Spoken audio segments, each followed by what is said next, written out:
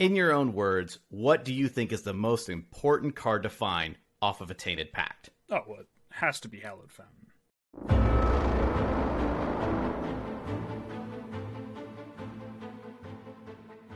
Hello, everyone, and welcome to the Playing with Power podcast.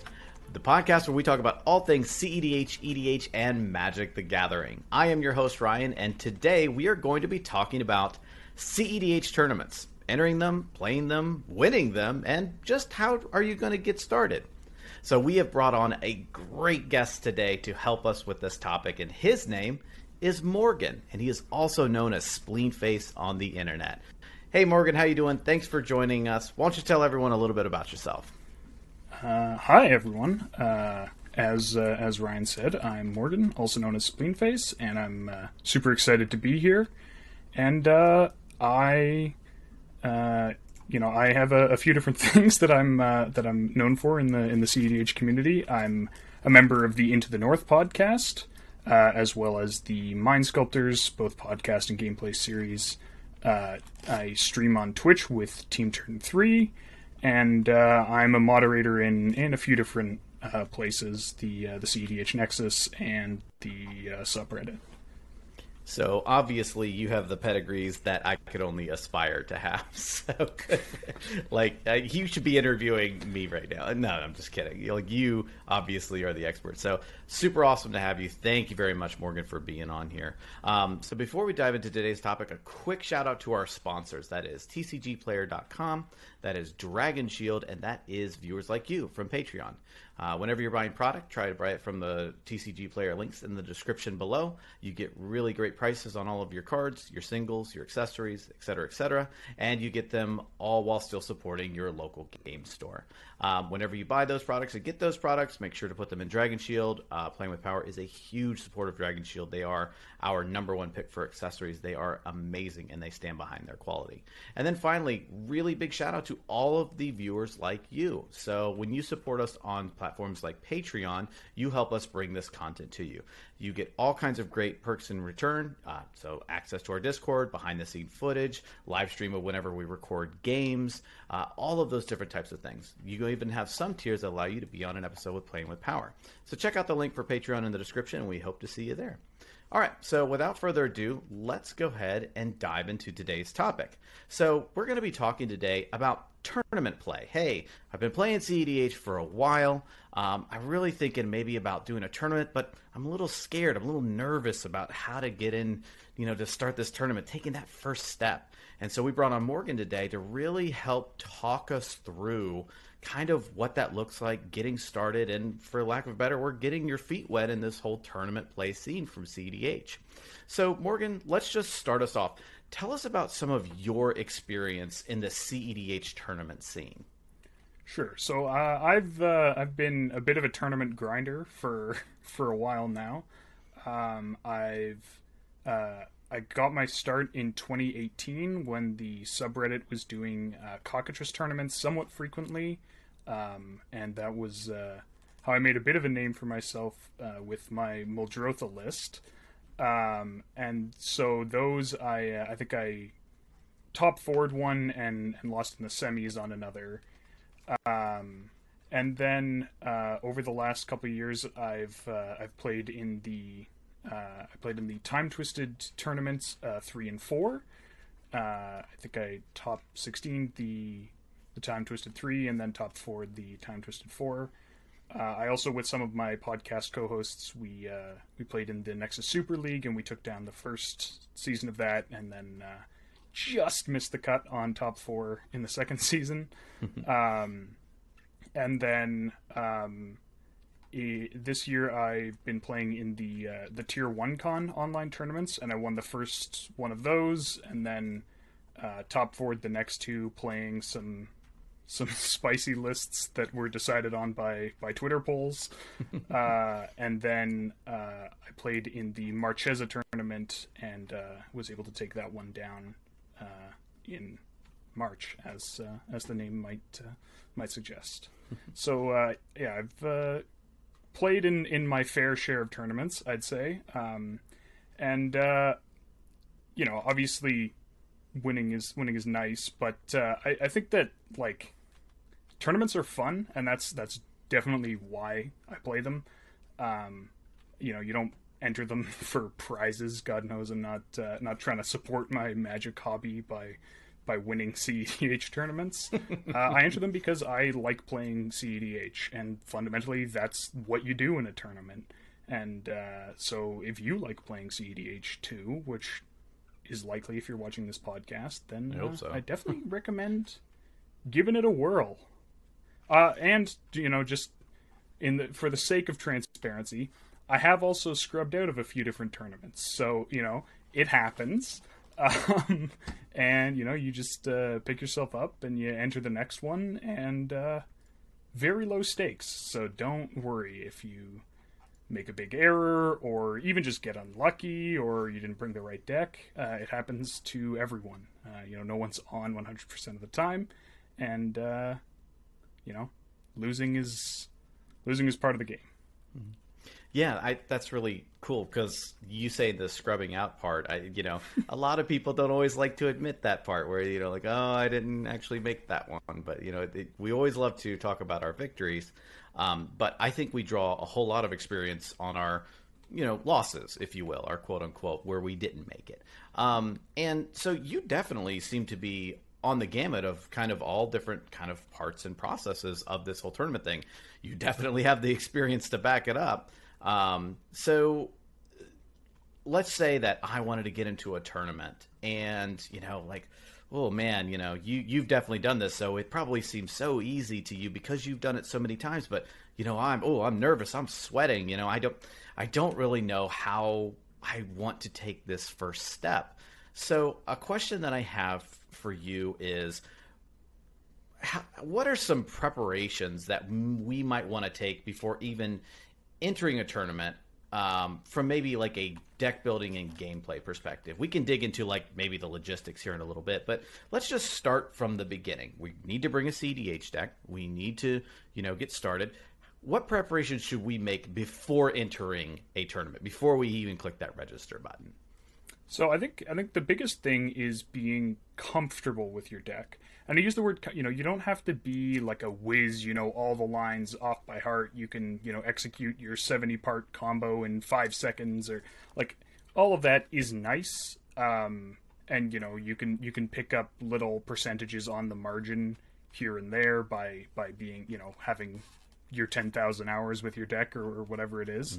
But I mean, if you think about like that last 5%, if in a tournament you play 6 games of CEDH, maybe, the odds that like last little bit of expertise is what makes the difference between winning and losing in one of them is actually pretty low. So as long as you know the general idea of the lines, sort of what sort of things are threatening, and basically how to play the deck so you can avoid making like in chess what they'd call a blunder as opposed to an inaccuracy or an error. Don't abrupt decay your own permanent for no reason. As we've all done at exactly. one point. Maybe. No, I mean, obviously, like, so yeah, you should know what you're doing at least to the extent that you can avoid making, I guess, like catastrophic errors. People often go back and forth on, should I pick the deck that I think is best into the meta, or should I pick the deck that I'm most comfortable with? I would probably err on the side of you can do well with a deck that's off meta that you're very comfortable with. It's hard to do well with a deck that you just don't know what you're doing with. Now, maybe you can also, you can pick a middle ground if you have some experience with like your off meta stacks deck, for example. Maybe this isn't the greatest example, but you have some experience with an off meta deck. Maybe if you're a little bit more comfortable with the play patterns of an on meta deck that is more similar to that, right? Like, I play stacks all the time, let me pick up Turbo Nas and just go for it. Like, obviously you're gonna struggle, everything's totally different. But if you play like some very control-y deck, maybe like you play like Rashmi Control, well, like, okay, you're used to the play patterns of like, I need to stop everyone else from winning, I need to accrue resources, I'm trying to take the game long, I understand what I'm doing with this. Like, maybe pick something like a 4-color Rashmi, right? Like the Thrasios Vial control deck. It's the same general idea. You're accruing the value. You're trying to stop people from winning. But, you know, you have access to, like, Consult and Breach and just sort of more, you know, you have more concise wins and more powerful tools because you're in 4 colors. You know, that might make more sense than switching to, like, a Tymna Kraum, even if you think Tymna Kraum is the best deck into the metagame you're going to face. Yeah, so I think like knowing what you're doing is more important than doing sort of the strictly best meta stuff. But if you can find a middle ground, that often makes sense too. You know, you don't want to just pick one extreme over the other. That's interesting because I would say that there's a lot of people that probably think to do that. I'm not going to say do that, but maybe think to say, well, you know, Tevesh Kraum's hot right now. Let's do some Tevesh Kraum and go in and just win this prize right now. And they scrub out of the tournament, and they're like, I don't know what happened. So from what I'm kind of gathering here, it's kind of you're saying know your deck, but also a little bit of know yourself too. Yeah, I think that like obviously knowing your specific deck is helpful, but knowing what your capabilities and strengths are is also like a very important facet of that. You know, I've played with some people who have like just laser tuned like threat assessment. Like they know, you know, they catch what their opponents have done. Oh, that person's cast a bunch of tutors and cantrips and card selection. I bet they're, you know, they probably have a win, maybe even a couple pieces of protection in hand. Like, oh, that person, oh, they missed a land drop a couple turns ago, and then I saw their hand, and then they've made land drops ever since. So like, I know that their hand hasn't really changed much, like things like that.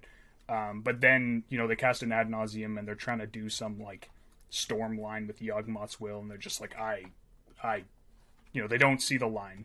Or people who are the opposite, you know, they know like every little storm line and doomsday pile and whatever the heck, but like they misevaluate board states. So yeah, knowing like what your strengths and weaknesses as a player are is also a very important thing when you're trying to enter a tournament. You can pick a deck that complements those strengths and weaknesses, and you can you know, you can try and leverage your opponents maybe to compensate for the weaknesses in gameplay.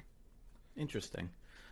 So would you say that there's a cutoff to that? Like, to give some hypotheticals here, you know, like, hey, I have this, you know, I just love playing janky stuff, and, you know, and I hate playing what could be considered on meta, so I'm absolutely going to bring this polar opposite to everything else. And I'm expecting to do just as well based upon this advice. Would you say that there's actually like a cutoff here where it's like, know yourself, know your deck, but play to your zones only up to maybe a point where you might have to start considering other things? Or is that really not true? Well, so I think that, you know, for example, I don't like playing meta stuff is not really like, that's not so much a strength or a weakness. That's more of a preference. And if you're willing to, you know, if you're willing to accept that, you know, maybe you actually won't be, you know, playing the best deck you could be playing, but it's going to be your deck, and, you know, that, like, you're willing to pay that cost, that's fine. I mean, I've entered tournaments playing Muldrotha, Vannifar, Tazri with Zerda as a companion. That's awesome. That's like, really cool. that one was one of the aforementioned Twitter polls. I had to make a deck with a companion that wasn't Giganta. You know, like, and I've seen people win with their like super pet lists. I don't know if you've heard of Michael Levine, like the Heliod Ballista guy. Yeah. He played Lyn Civvy before Heliod was printed. And he actually had some, I don't think he like won any of the big tournaments, but he had some decent results playing Lyn Civvy. So you absolutely can win if you have a deck that, you know, you know what it's trying to do, and you put it together well, and you know how to play it. But I think a lot of it is just about being honest, right? And I think most people, if they're if they're honest, would admit that, you know, like maybe Rashmi. I'll stick on this example because the naming convention is nice. Maybe the tools Rashmi offers aren't quite as powerful as the tools Four Color Rashmi offers, or Curious Controller, whatever you call it. And so, to the extent that you think that's true, you know, just factor that into like, okay, well, I have a lot of experience playing Rashmi. Maybe it is actually better for me because I don't really know when to go for wins. You know, I'm putting Consult in my deck. Like, obviously, Consult's not a difficult combo to execute, but if you're playing like a dedicated control deck, it can be a little tricky. You know, in Four Color Rashmi, for example, like, do I tutor for win cons? Do I tutor for value engines? Do I tutor for, you know, some other form of disruption? What am I doing here? You know, maybe you go, you know what, I am actually gonna bring the Rashmi, but I think the key is just be as honest as you can be, and sometimes that might lead one person to a different answer than another, even under similar circumstances, just based on how you sort of appraise your own capabilities and knowledge and experience. That's actually really encouraging, because I think there are some people that will look at a tournament from the outside looking in and just saying, well, everyone's playing Turbonaws right now, and I hate Turbonaws, and so the only way that I'm going to win is playing Turbonaws, so I'm just not even going to bother. You know, I'm sure there are more than their share of people out there who say stuff like that. And it's really encouraging to hear that, hey, you know, it's not all just you can only pick this deck to enter into this tournament. One of the reasons I actually posed that question was during the Marchesa 2021 tournament that you actually won with Razakats. There were two things about that tournament that I definitely took away that I wanted to bring to this interview. Number one was Arkham Dagson, top 13.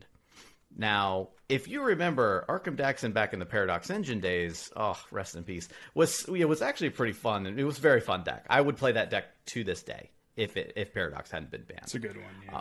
It was great, but then it got nerfed. And then I was so not only surprised, but thrilled to see that Arkham Dagson top 13. And that was so interesting and cool to see that someone was like, yeah, I could have brought Grixis or I could have brought this, but I'm going to bring this mono blue Arkham Dagson deck, and it made it that far in the tournament. And that was just so cool to see. Yeah, I mean, I think almost all of the tournaments that I've ever entered have had like a pretty solid number of like very off meta stuff, making it at least to like whatever the equivalent of the semifinals is.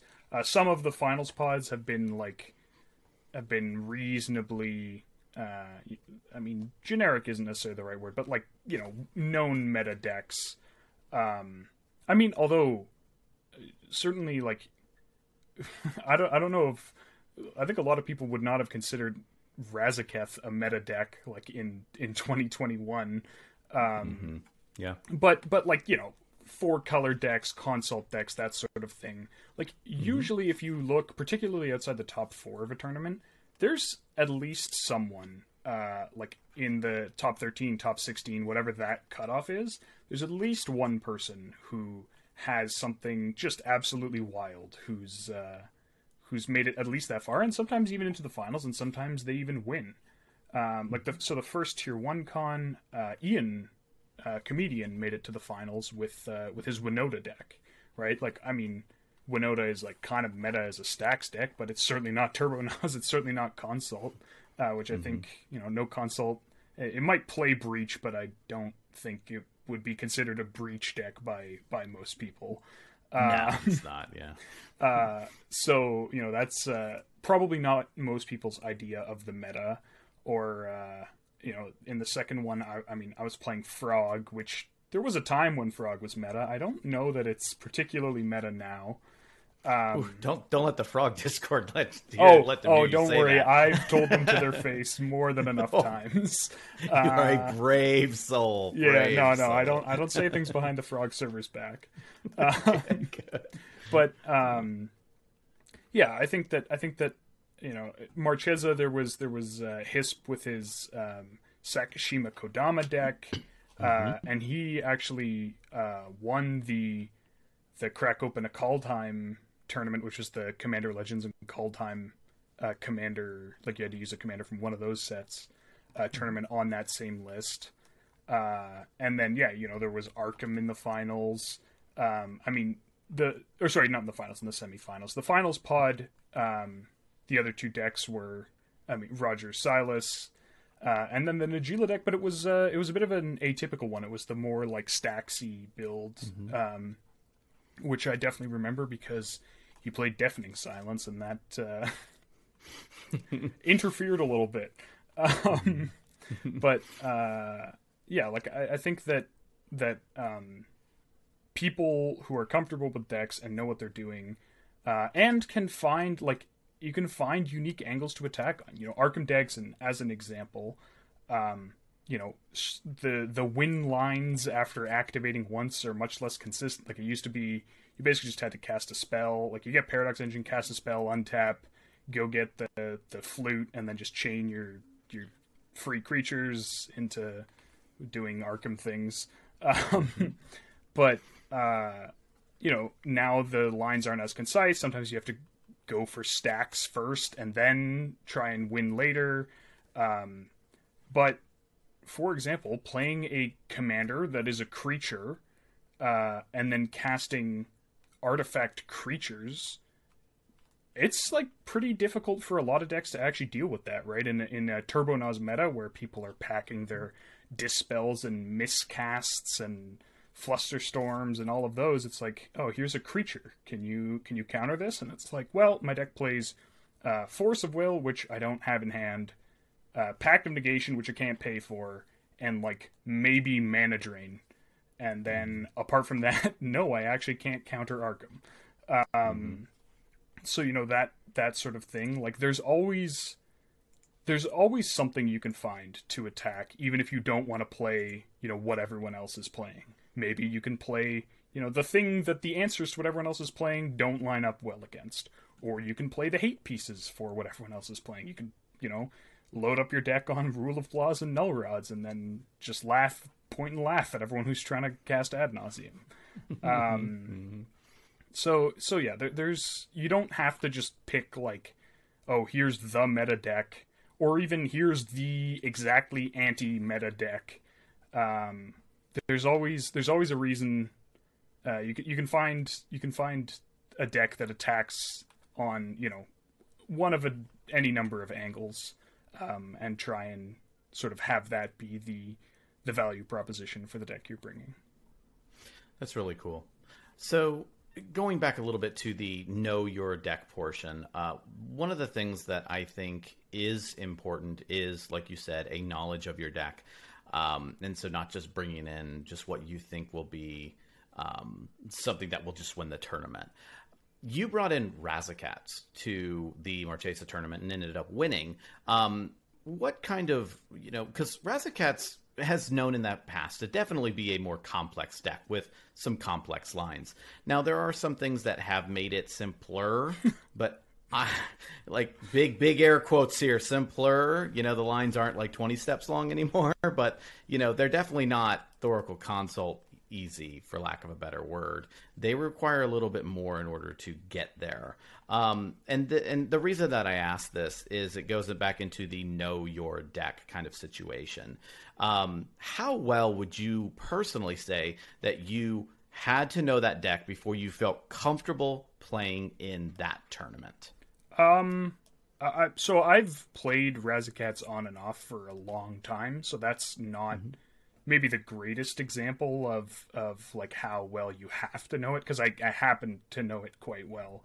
I think that, yeah, you put air quotes around the simple, like the lines being simplified. The lines have been simplified a lot. Like people, I remember back when Scotty used to stream, and he played Razakats, and a couple of his guests would play it occasionally.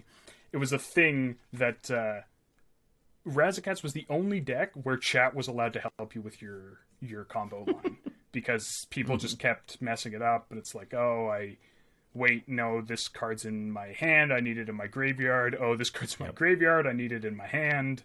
And that's why I bring it up, because Razakats is kind of infamously known, at least in the past, for being somewhat complicated.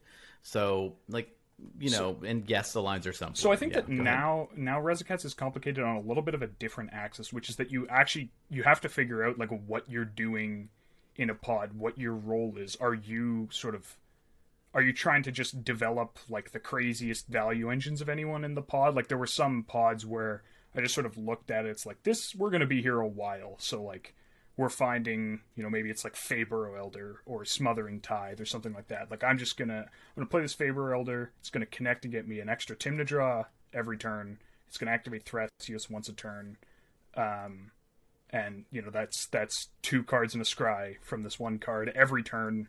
And over the 5-6 turns, I'm expecting us to sort of be in a bit of a stalemate. That's going to make the difference. Or Smothering Tithe, like I'll just have so much mana that I'll there was a game where I hard cast both Vilis and Razaketh. Like it was like we're just we're just stuck Wow. we're just stuck here. I'm just building up mana. Well, I guess we're just gonna hard cast these. The reanimates are easy to counter. The 8 mana creatures are not easy to counter. So that sort of thing. But I think maybe a better example would be I entered the second tier 1 con playing Gitrog Monster, and that was a deck that I played 6 games with. Obviously, I have a bit of, like, before I'd entered the tournament, obviously I have a bit of an advantage. One of my podcast co-hosts, Noobzors, he's played the deck forever, and I've talked about him with it. And so, like, I knew the lines, but, like, I didn't necessarily know, like, okay, what exactly am I doing? Like, I'm cleanup sculpting. I have a basic idea of the cards I'm looking for. I want the Oblivion Crown, but there were some lines that like maybe I missed. There was a bit of in one of the games. I sort of made an error. I tapped poorly. I'm still not sure if it was an error, but I think there was a point where I had the option to keep a land that gave me access to colors or keep like a tech land that I thought would be useful, and I wasn't sure. Like, but only taps for colorless. Like I think it was a Homeward Path. I was like, oh, do I keep this? Do I not? Versus like Bayou. I only have 2 colored mana, whatever it is. So like certainly there were some holes in my knowledge when I entered with that deck, but I didn't have like Discard Outlet Dakmor and Gitrog Monster in play and be like, how do I win? Like, I had that sort of conception of here's what I'm doing with the deck, at least decently well understood. And I think that, like, I mean, both of the examples that we were talking about here, both Razagets and Gitrog, are like probably up there in terms of complexity in different ways. Like Gitrog gets all the combo lines, and Razakats, it's such a flexible deck that you really do have to pick your moment and like know your role in a pod, versus something like an aggressive Turbo Naz where like maybe you hold off for 1 turn to try and get a more favorable window, but generally you're just trying to assemble like some sort of win as quickly as you can. And you have such a high density of rituals and fast mana that post ad nauseum is usually not that difficult. So like I think particularly with some of these decks, you don't need to have 10,000 hours to be comfortable enough to enter a tournament. You just have to be able to. Like I think the start would be being able to goldfish more or less properly. Like if you can execute your lines, that's a first step, and that's also an important step because it means you don't have to spend as much time thinking about your lines when you're playing. That's one thing I often see people. They're like planning out these like crazy storm, turns. Like I'm going to cast 17 spells. What's the line? How do I do this? How do I do that? And if you're like, do I have the mana? If you're mathing all of that out rather than paying attention to what your opponents are playing, then that can definitely come back to bite you. Like the number of games I've seen people just forget about like some hate piece in play. And that's the sort of thing that you can avoid if you're comfortable enough with your deck that you don't have to spend a huge amount of the time you should be focusing on the game, like running through lines in your head. That's interesting. And I think you also brought up some really good points too, where you're like, oh, well, I forgot about this hate piece, or hey, I needed to assess this pod because I know we're in for the long run. So you said, be able to efficiently goldfish the deck. But you also brought in some things about, for lack of a better word, knowing your pod composition. So what would you say to people so they know their deck? What about other decks? What advice would you give to people like about maybe knowing what your enemy is doing, what your opponents are doing? Talk to me a little bit about that kind of Sure. stuff. So I think that, obviously the better you know your opponent's decks, the better you know what to watch out for. The less likely you are to be caught off guard. And I think that we'll talk about this a little bit later in sort of more specific gameplay stuff, but also the more you can use that information while you're playing, particularly, with regards to politics and in your pod. But I think if for example, if you went to the database and for every deck you're playing against, if you read like that little two sentence description, and then like you knew sort of like the 3 key combo pieces or cards, like that's the kind of understanding that you generally want to have with a deck, right? So like you sit down, you see a commander you haven't seen before, and it includes like one of green or white, and you're like, all right, do I need to be expecting stacks? Like, are they going to be playing Rule of Laws? Like, are they going to be playing Collector Roof? And like sometimes you don't know, right? You might see like sometimes you see Thrasios and Tymna, and you're like, this could be like the most like tricked out mid-range, like noiseless every hate piece that they can conceivably run, like some Rule of Laws, some they're playing Collector Roof and Rest in Peace, or it could be like a fast Nas variant, or it could be Razakats. But sometimes you do know, and so if you sit down and you're never just totally like blindsided by something your opponent does, like, oh, I had no idea that Tatiova was a Mystic Sanctuary combo deck. Like, that's the sort of thing where, like, if you can avoid situations like that, I think you can pick up sort of there's a law of diminishing returns with everything, right? And so the more knowledge you have about your opponents, the more you can pick up. But the first, like, having just a basic understanding of what they're doing, like, how long do they want the game to be? How are they going to win the game? What are the hate pieces that they might play? What are the hate pieces that they can't win through? For example, like, just those would be like, that's enough to get you. That's like 80% of it, right? And then 20% of it is like, they have this value engine, like that's scarier with this deck because of these reasons, or they have this, like, they have some, they have like a Fiend Artisan, and so that could get like Grand Abolisher, and then they're gonna do X, Y, like, whatever it is. They'll really hate if I cast a Time Twister here because they have combo pieces that they need to be in their deck, yada yada. Like, that sort of stuff is like a lot of the knowledge about a deck is in that, but all of that stuff is really only going to be picking you up like a much smaller portion of being able to play correctly in the pods and against the decks you're playing against, than like just having that baseline understanding. Like, if you can, cast, if they cast Intuition targeting you and tried to assemble some combo, you should, hopefully you can be like, oh, well, I'm not going to give them, Underworld Breach or whatever, like, or maybe in some deck you're going like, oh, I actually can give them Underworld Breach because of these reasons, or, like, just having some level of understanding, will allow you both to make the correct play decisions, but then also to make the correct, sort of have the correct interactions with your pod. So I would say that there are some people maybe apprehensive about getting into a tournament, somewhat even talking themselves out of entering a tournament because they're saying basically, I've got this deck and, I haven't played against every deck on the database, so there's no way I can be prepared. I'm just going to not even bother, And from what you're telling me is, you don't really need to basically have your deck verse every single deck in every sort of composition ever conceived. Sometimes you just need to get out there, get to your 80%, and just get out there and do it, is what you're saying. Yeah, absolutely. There are probably still some decks on the database that I've never played against.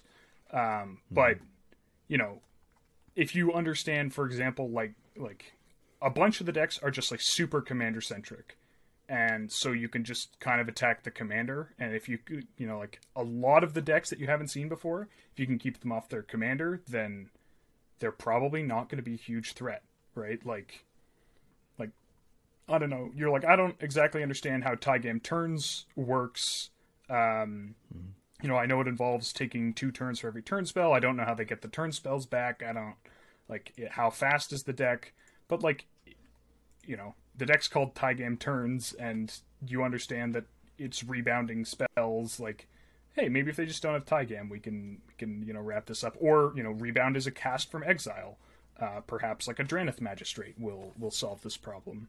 And so a lot of these decks, you can kind of have a general idea, even again just by if you go to the database and read the 2 or 3 sentence description of oh, this is a fast ad nauseum deck. Okay, I'm gonna make sure that I'm holding up interaction, especially, it's a fast ad nauseum deck, and they opened with a Soul Ring into a Mana Rock. Okay, maybe we need to be holding up interaction a little sooner than maybe tapping out on turn 2 is not something I can really afford to do here.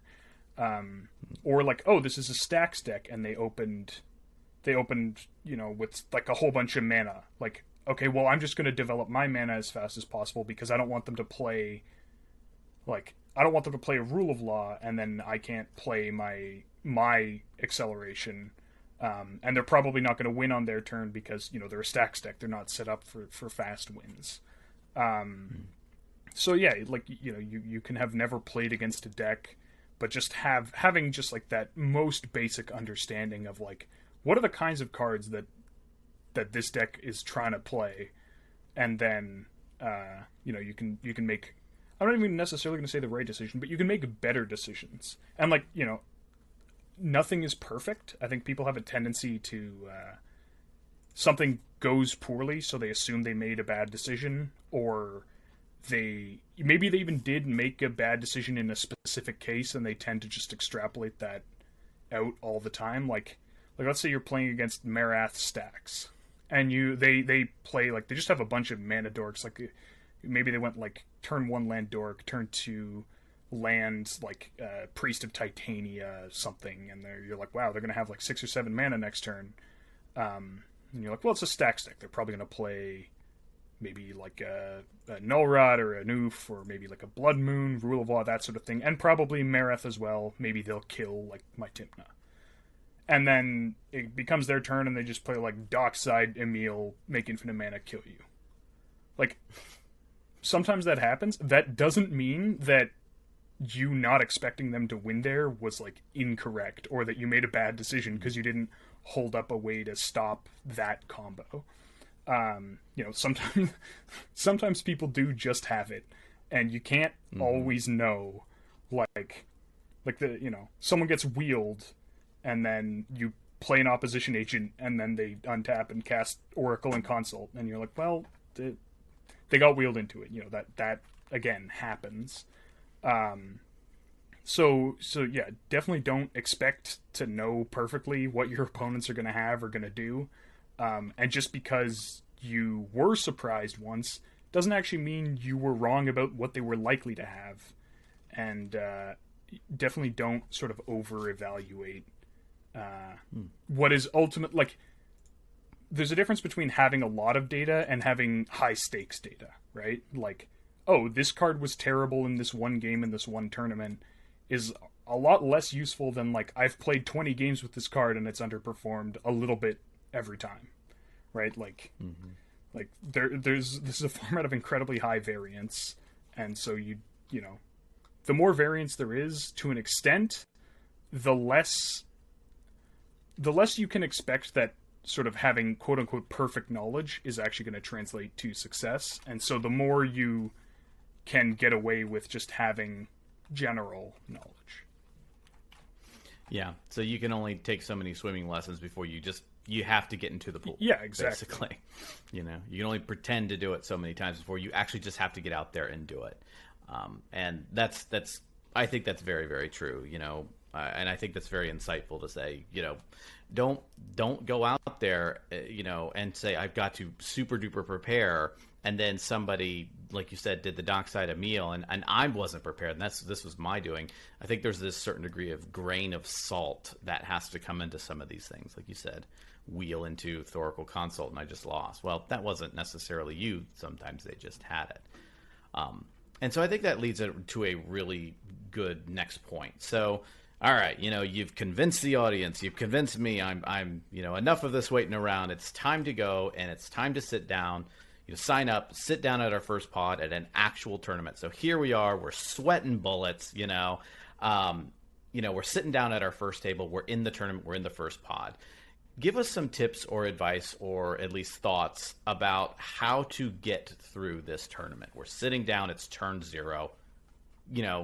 Guide us through. Yeah. It. So the first thing you do is you check the names of all your opponents, and if one of them is Spleenface, he has a terrible hand. He doesn't have anything. Don't rely on him for interaction. He's not going to be able to win anytime soon. Don't. He's the boat anchor of that pot. So just ignore him. He'll just be off, trying to claw his way back into the game. Exactly. So that's step 1. So step 2. I mean, we've already talked about. This is going to be assuming you have a general basic understanding of what it is that your opponents are trying to do. That means you have some information. You also have information, like you have some hidden information. You know what's in your hand and your opponents don't. But essentially, a huge amount of people have said there's no politics in CEDH, and I think that there's kind of, to the extent that that's true, it's just an equivocation on the definition of politics. I think that politics, what people mean when they say there's no politics in CEDH, is they mean that there's not, people don't make deals that are bad for them for influence reasons outside the game. They don't go, oh, I'm gonna do this for you, either because something happened last game or because I want to see your deck do its thing, or I don't want this person to win because they destroyed my, they cast Armageddon. I don't want them to win, so I'm going to help you, or whatever it is. That sort of stuff doesn't happen. But there's sort of a different politics, and it has to do with threat assessment. And I think that this is sort of an area that in CEDH is discussed a lot, but is kind of under-discussed in Magic as a whole, because there's no such thing as threat assessment in 1v1 Magic, right? Your opponent is your opponent. Everything they do is threatening, and it's exactly as threatening as it is to you. It's not more threatening to somebody else or less threatening, because there is nobody else. So the sort of Magic theory articles haven't necessarily caught up with that sort of topic, just because there's not real true competitive sanctioned play in this type of game. So the politics that you're trying to do is you're trying to convince people that something is you essentially are trying to convince people.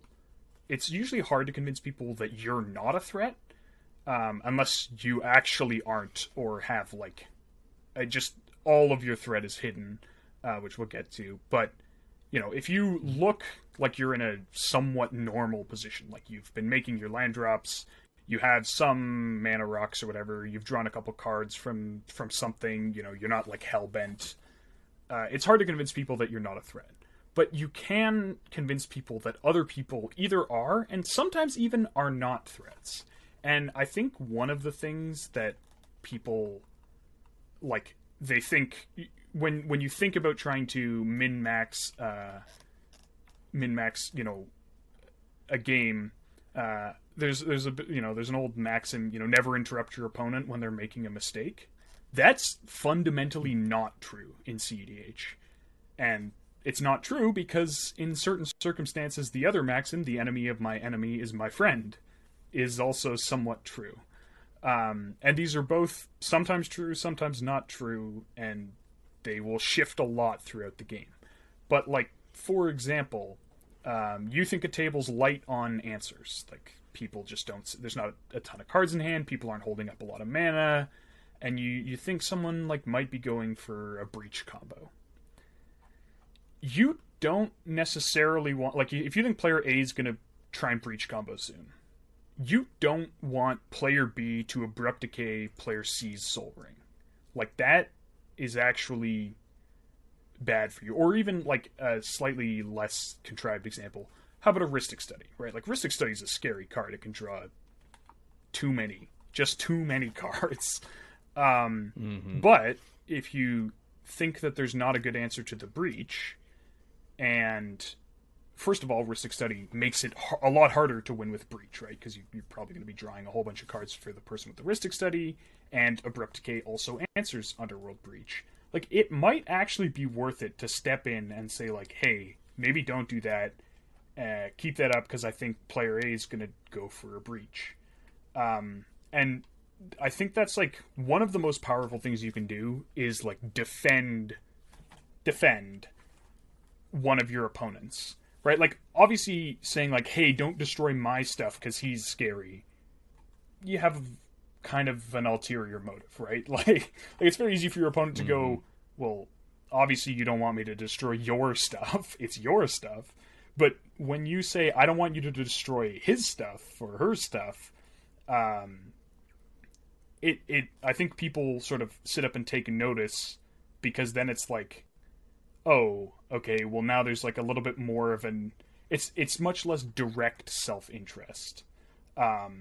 And so you can try and, I use the word manipulate.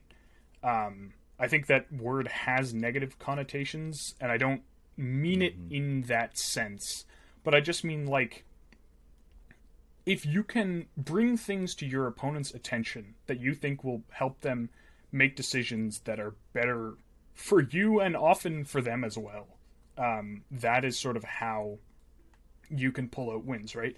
Every single thing that you don't have to answer, not only, like, if one of your opponents answers something else one of your opponents is doing, not only is that threat now gone, but also one of the pieces of interaction that your opponents have is gone. So that's like, that is two things that are somewhat threatening to you winning the game, being, interacting with each other and canceling both each other out. And so every time that happens, your odds of winning go up. And so that's where you want to try and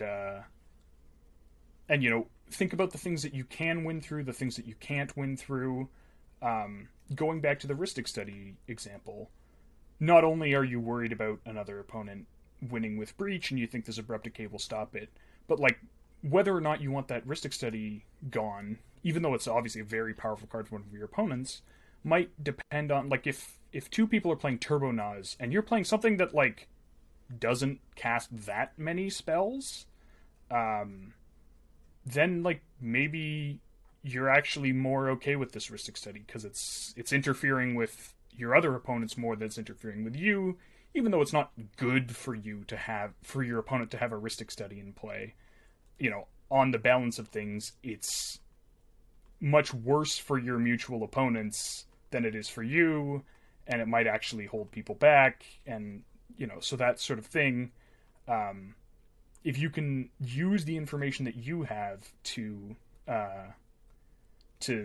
make your opponents make decisions that are, better for you and also sometimes better for them, you can get advantage, and that's where also knowing what your opponent's decks are doing can come in, because like a couple of times in games, for example, I've like pointed out lines to people who didn't see them. Right? It's like, oh, this person has Fiend Artisan in play, or they have like a Wishclaw Talisman in play, and then you go like, oh, well, they can just find this and that combos with their commander, and then they win. And people have been like, oh, okay, well then let's not, do that. Like there was I'm trying to remember where it was, but there was a game where they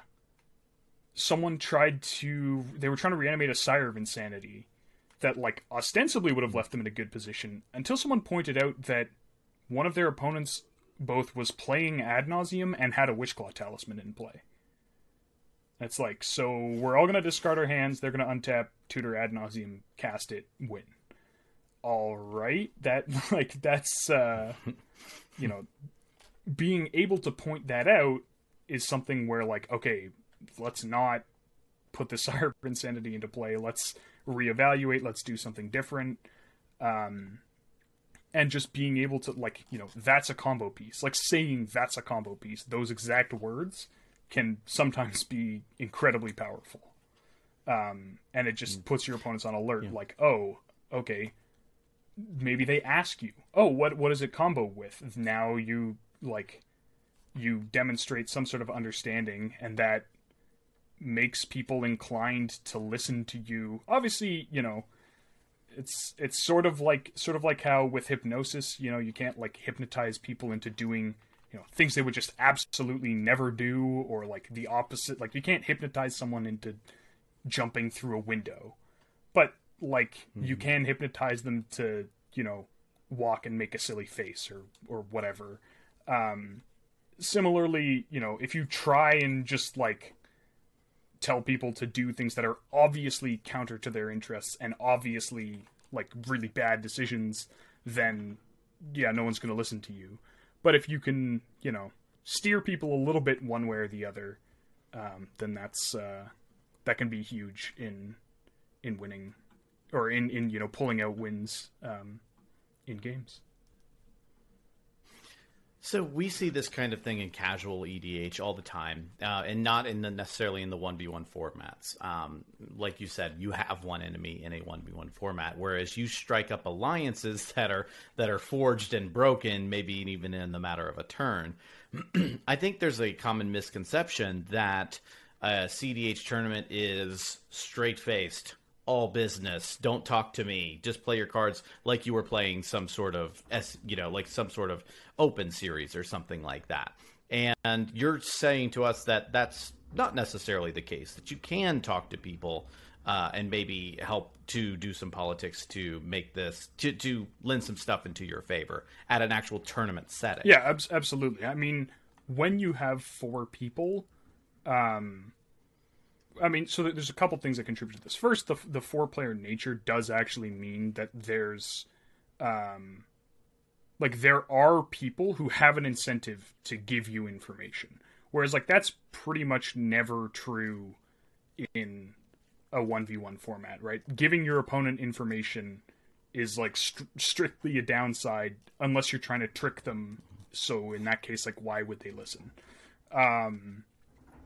Whereas you actually do, you have things that are threats to multiple people in a 4-player environment, so sometimes it can be useful. The other thing is that the format is just, a little bit less explored, and people, the people who, do really well at, a modern Grand Prix, for example, they have a very strong understanding of the format. They've been playing it for years. They know more or less what everyone's doing, what each deck does. And in CEDH, that's not fully true. Sometimes, yeah, you get into a pod full of people. They all know exactly what they're doing. They see their opponent's commanders. They know exactly what to expect. And, they play, I'm not going to say perfectly, but, they very rarely make play errors. But sometimes you are playing with people who hey, they're entering their second tournament ever, right? Like, not everyone is a tournament grinder. Not everyone's been playing the format for however long you think it takes to become like an expert or whatever. You know, not everyone has years or thousands of hours or whatever metric you're using under their belt. So there's like a lot more cause for, a little bit of like spontaneous. I mean, to an extent, it's like spontaneous in-game coaching. Sort of like if you've ever been to if you ever been to a pre-release, and there's the guy who's like he plays the like weekly tournaments. He does really well. He knows all the cards in the set, this, that, the other, and then like after the game, it gives you a couple pointers on your deck, right? Like that sort of thing. I mean, obviously, people generally don't do the same thing with decks in CEDH, but there's a bit of an element of, hey, we're actually like, we can learn something here. We can improve a little bit here because it's less of this like, we all know what we're doing, let's just get down to business environment. Mm-hmm. And obviously, that like it is contextual. Some people I've played against, it's like they don't want to talk. Some people are chatting the whole time. I would say if you're a newer player, engage a bit, because like, even though it shouldn't matter, if people think you're antisocial or they think like if they have some negative connotation from you because of how you're interacting, like socially interacting during the game, that colors how they view you in the game. Like they probably wouldn't be like, oh, I'm gonna destroy your thing because I don't like you. But when you say like, hey, that's a threat, someone who doesn't like you might be like, why is he telling me this? Is he trying to trick me? Is he like, so engage in sort of your best impression of normal social ways. But, if you're new, maybe don't get too deep into the banter and the chatter and whatever, because you probably do want to be focusing, at least to a certain extent, on your gameplay. Like, if you're not super familiar with what everyone's doing, then every second you spend not focusing on the game is a second that you might miss something. Yeah. So now let's talk about, maybe in the context of what you had just said about, having that camaraderie or whatever, and having that, that banter back and forth, if you will, and actually talking during a tournament. What do you do in a situation where somebody has got you figured out, if you will? They've got you solved. Your tricks aren't going to work on me. What do you do to, for lack of a better word, play the cards close to your vest, or conceal your power, if you will? What would you recommend to help aid you in a place where that kind of stuff isn't going to get you there? Sure. Normally? So I think that there are cards that are sort of quietly powerful and cards that are loudly powerful.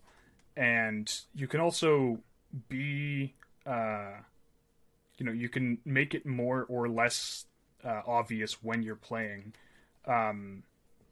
So like, a card that's usually loudly powerful would be something like a Mystic Grimoire, right? Like, you announce every trigger for every card. People have, the mentality of like, don't feed the fish. They tend to like count how many cards a fish has drawn. So like, you're generally not going to be like getting away with a lot. Whereas something like a mana engine coupled with the Thrasios, Seedborn Muse Thrasios, very loud. People are like, oh my god, activating Thrasios 2 or 3 times every turn. You're untapping every turn. You have all this mana. Like, this is really bad. But like, even something like a Smothering Tithe, assuming your deck isn't like a big wheel deck, right? Because when you play Smothering Tithe, people are like, oh, if you're gonna wheel, then so maybe I'll pick Faber Elder as my big mana engine, or like a Priest of Titania that's tapping for 5 or 6, or a Carpet that makes 3 or 4. Like, these sorts of things. Mm-hmm. Like a Thrasios activation every turn cycle is like, I mean, that's better than a card every turn, right? That's like a card and a half. People have gone around and around on how valuable a scry is, but Yeah. a card and a half, Yeah. just from like your Carpet of Flowers.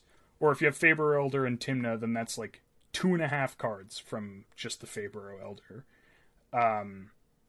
And so like playing cards like that and trying not to like make it super obvious. Another thing is like if you space your Thrasios activations out. So for example, let's say someone casts something scary. I've been picking on Rhystic Study all day. Well, why stop now? Your opponent casts a Rhystic Study. If you have the mana for 2 Thrasios activations, it can often make sense to be like, in response, I'll activate Thrasios. And then you reveal whatever it is. It's not a counterspell, or it's a counterspell that doesn't hit Rhystic Study, whatever. You put it into your hand, and then you move on. And then, in the end step before your turn, you go, okay, I'm going to activate Thrasios again. Like, even something like that looks way less powerful than holding up 8 mana throughout the entire turn cycle than activating Thrasios twice in an end step. Like, it's very easy to, like, there's so much going on in a CDH game that people can't keep track of everything that's happened historically. So the more things that happen all at once, the more likely it is your opponents are going to go like, hey, wait a minute, that's like a huge problem. And I think that's why, like, Timna, for example, has been arguably even more format defining than Thrasios. But for whatever reason, like, for a long time, people thought Thrasios was better. I think that's maybe shifted a little bit recently as things have sped up. But, like, even during the Flash Hulk era, the power of Timna was, like, it was absurd. And it was, like, what made that deck, you know, it would have been a good deck without Timna, but, like, it was really what made that deck tick, was, like, just turn 1 Landork, turn 2 Timna. Okay, I've got my value engine in play. You know, my deck's super low to the ground. Now I'm just going to find this, like, this really powerful combo, whatever. Because, yeah, when you play Timna, you draw 1 card, maybe even 2 cards of combat. Like, post-combat Timna trigger, I'll draw 2. People are just like, yeah, it's a Timna doing Timna things. Whereas, like, okay, imagine if your opponent had Arcanus the Omnipotent in play. And then they're just like, or like Azami. They have Azami and 2 other wizards. And the end step, they're like, I'm going to draw 3 cards. You're like, whoa, wait, what? I mean, it's really not that much more than, like, Timna and Thrasios, but it just looks... You're doing all 3 draws at once. It's like, it's an activated ability, not a triggered ability. Like, all of these things, for whatever reason, matter when people are trying to evaluate the board state. And so, you know, trying to not make it look like, for example, if you try and not make it look like you're accruing value, but maybe like digging for something, that can actually like color people's perceptions, right? When you activate a Thrasios in response to a Rhystic Study, it's like, oh, well, he doesn't have an answer for Rhystic Study. Maybe you even do, right? Like, you could just have the counterspell in hand, but you're like, I don't actually want to counter this Rhystic Study for whatever reason.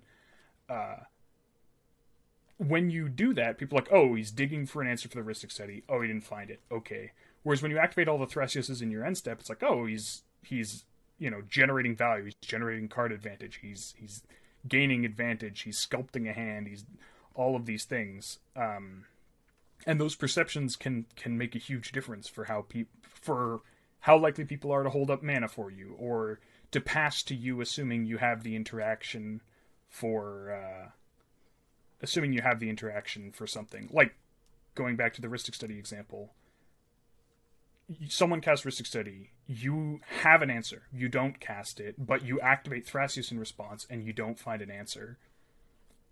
Later, someone casts an Ad Nauseam. Someone's before you in priority. They go like, well, he tried to find an answer for Rhystic Study and didn't find one, so maybe he just doesn't have anything. I better counter this Ad Nauseam.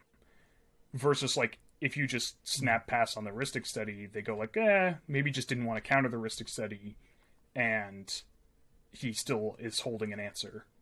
Like, giving the impression that you wanted to counter the Rhystic Study, but you couldn't, could make a huge difference. There's, you know, other things like revealed versus hidden tutors. I think a big thing to do is to keep track of people's hidden tutors.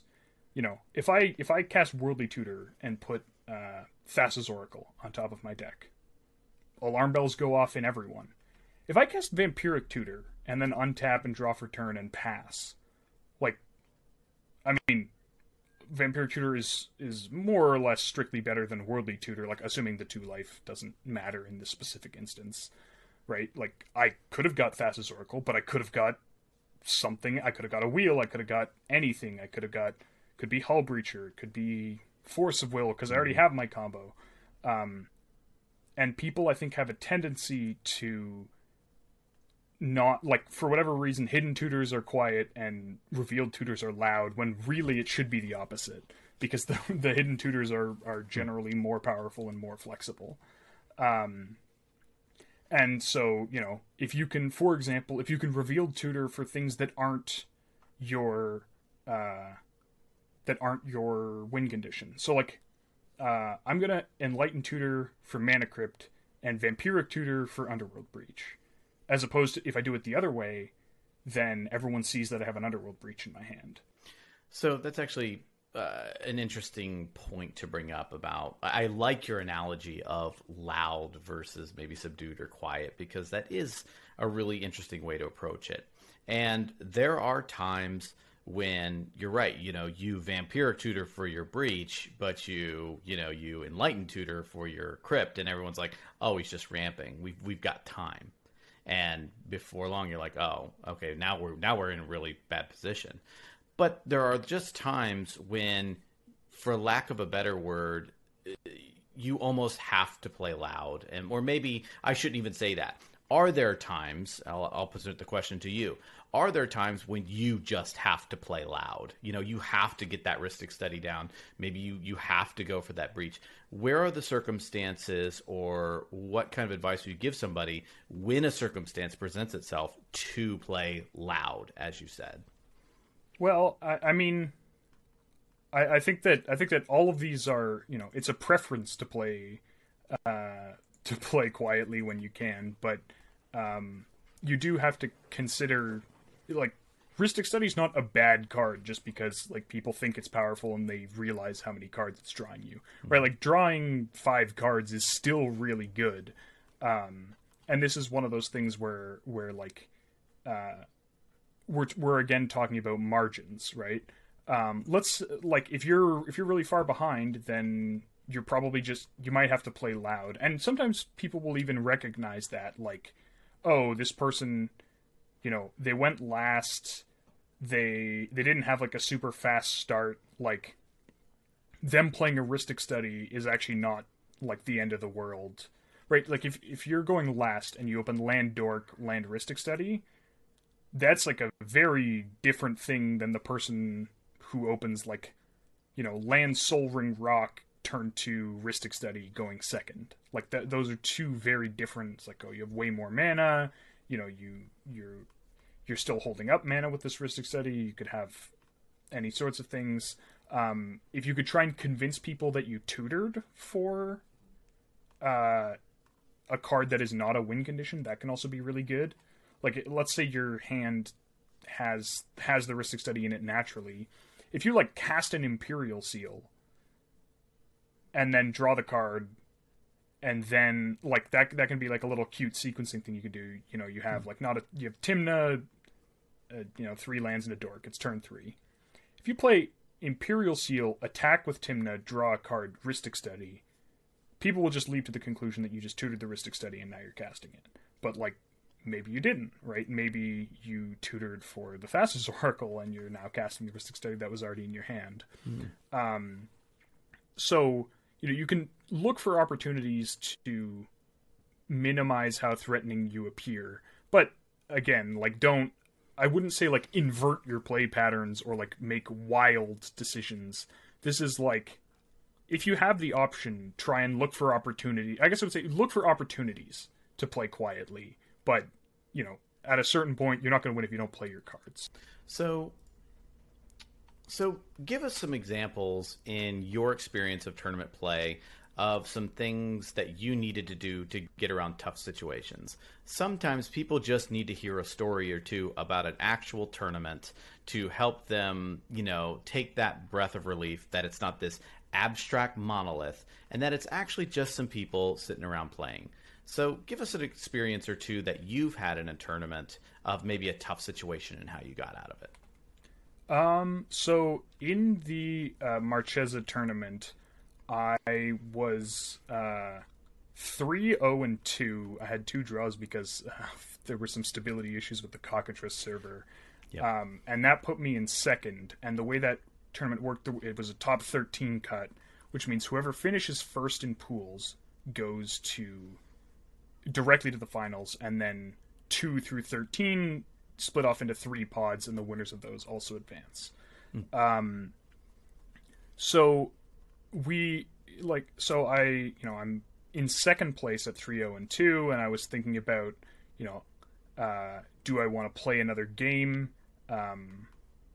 If I can get to 4-0-2, then I'll be first.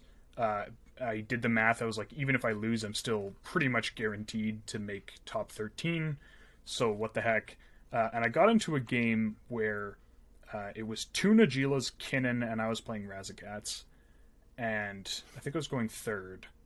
And there was a turn 1 Nagila, a turn 2 Nagila, and then also on turn 2, the Kinnan player copied a Nagila.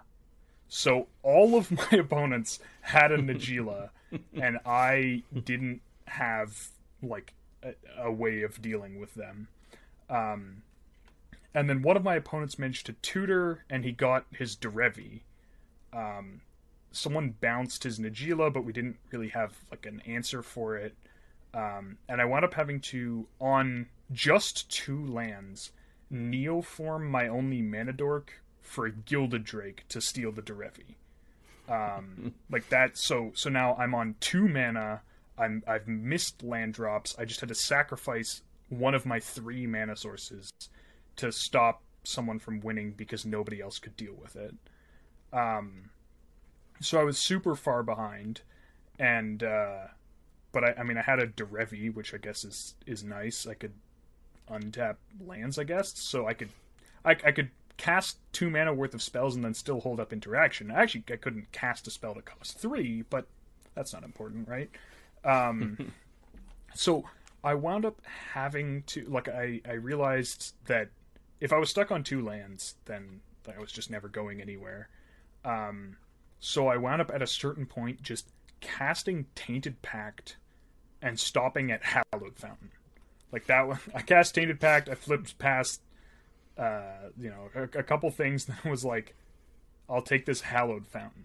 So that had a couple things. First, that got me my 3rd mana, which meant I could cast Tymna and try and get myself back into the game. Mm-hmm. It also sent a very strong signal to my opponents that I was in a bit of a rough spot there. Mm-hmm. And so, that was... What that meant was I had my 3rd land, I cast Tymna, I connected with 2 creatures, drew 2 cards, untapped 2 lands because of the Derevi I'd stolen. Mm-hmm. And then all of a sudden that position doesn't look so bad, right? And then that sort of went on for a couple turns, and I wound up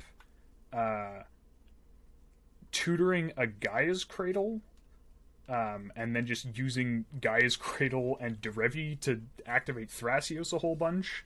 And so, I was playing, I took the Derevi not intending to use it as some sort of advantage engine or to generate mana. It was a desperation move. It was okay, no one actually has a way of stopping this Derevi plus Nagila combo, so I'm just gonna take the Derevi because that's the best I can do. And then I just sort of looked at it and went okay, this untaps lands. How can I or permanents, right? Primarily lands, but sometimes other permanents. So it's how can I leverage this? Well, I have Gaia's Cradle taps for multiple mana. I play Bloom Tender and Faber Elder. Can I find one of those?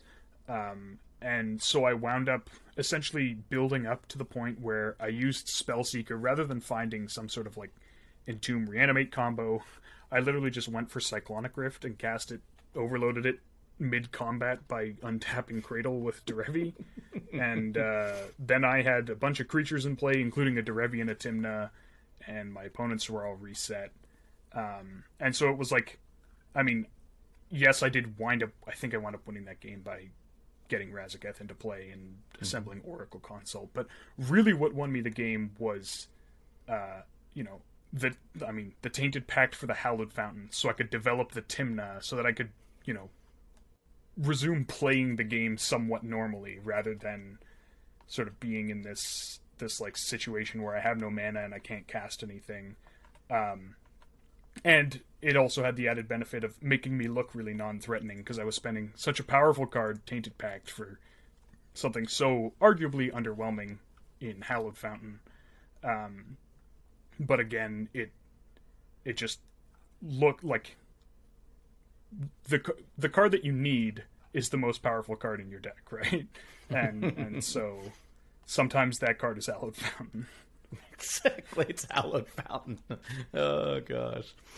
So what you just described was actually a perfect representation of what we talked about tonight. So first of all, it was knowing your deck. You knew that the answer to Derevi was Gilded Drake, and that you knew that the only way you could really get to it was neoforming into it. You were in a behind position, but you managed to be able to disrupt that. And you also knew your opponent's decks. And you said Derevi plus Najeela equals I lose this game. So you knew that this was the critical moment to do that. So that goes into knowing your deck. You casting that Tainted Pact and saying, look, guys, I'm behind. I'm not the threat. You're in the concealing your power phase. When you're saying, look, guys, this is a value Tainted Pact, which everyone normally thinks is a lie. Yeah, when you get Hallowed Fountain, people kind of have no choice but to believe it. All right, so what's the final piece of advice that you would give everyone out there listening who maybe wants to get into a tournament? I would say just do it. Like, again, you can think about it all you want. You can theory craft all you want. You can be better or worse prepared, but you don't, learn to ride a bicycle without getting on one and sometimes you fall over. But you will never learn how to play in a tournament just by watching them or following them or reading about them. All right, well, with that, we're going to go ahead and wrap it up. So once again, big thanks to Morgan, also known as Spleenface.